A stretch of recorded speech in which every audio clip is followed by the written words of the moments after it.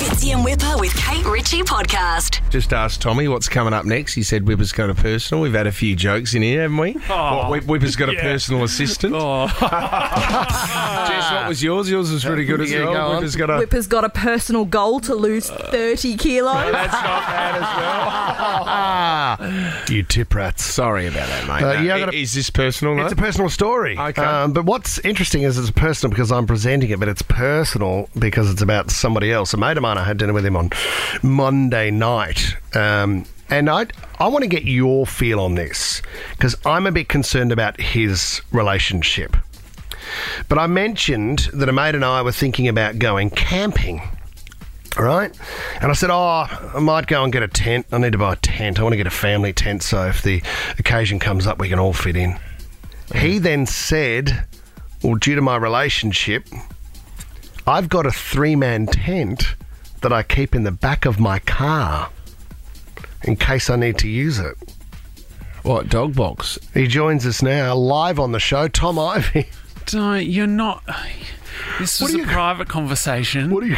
What's going on here, Tom? What? You've got a 3-man tent in the back of No, I have an unopened tent, 3-man. Yeah, it is 3-man or 2.5. In the boot of the Yaris. You've got 2.5 men.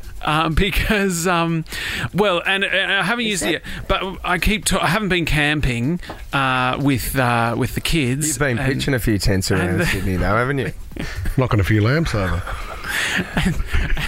And then, I don't know. I just need it at some point that I know that I'll have to take them camping. So I've kept it in the boot. What have you promised them? Did you get it from work? Yeah, the people from Wild Turkey sent me a tent. And have you told Louis you'd take him camping? Yeah, I've said I will, but I've sort of kept putting it off. And then it's a Wild Turkey tent, and it's the Matthew McConaughey one. So you scan a QR code on the side of the tent, and Matthew McConaughey tells you a nighttime story. Oh my gosh. God. Or is this when you're in trouble with Inga at home and she says go and sleep in the tent? I hadn't thought of that as the optics on it aren't great. They're not great at all. No, it does look like I'm ready to run. When a girl is going to have a baby, the couple might prepare a go bag. Yes. For any time if she happens to go into labour, the contractions start, and the bag sits by the front door so you can grab it. You might even leave it in the car so that everything's ready for that moment.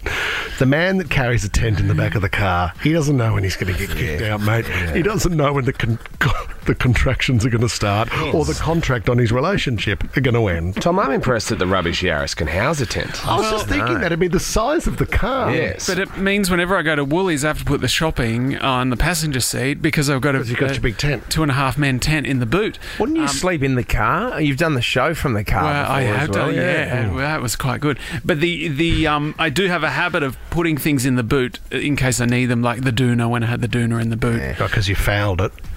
You pooed on it in your sleep. No. You fouled, and then, Fitz, he then had the doona, right? Is this real? Yeah, this is real. No. Yeah, in an old white Toyota Camry. Thomas. The only time I've seen that was on the Claremont murders.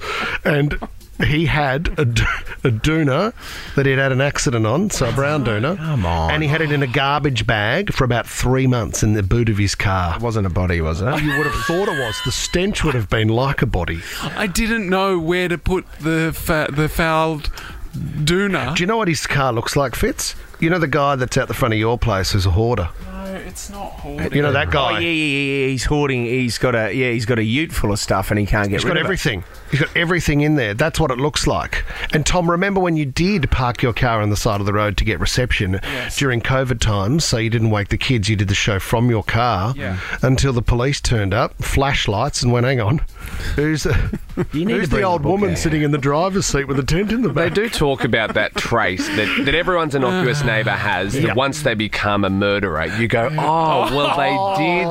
they did have a tent in the back of their car all the time. There was something in a garbage bag that smelt there for years. Alert, not alarm. Fitzy and Whipper with Kate Ritchie is a Nova podcast. For more great comedy shows like this, head to novapodcast.com.au.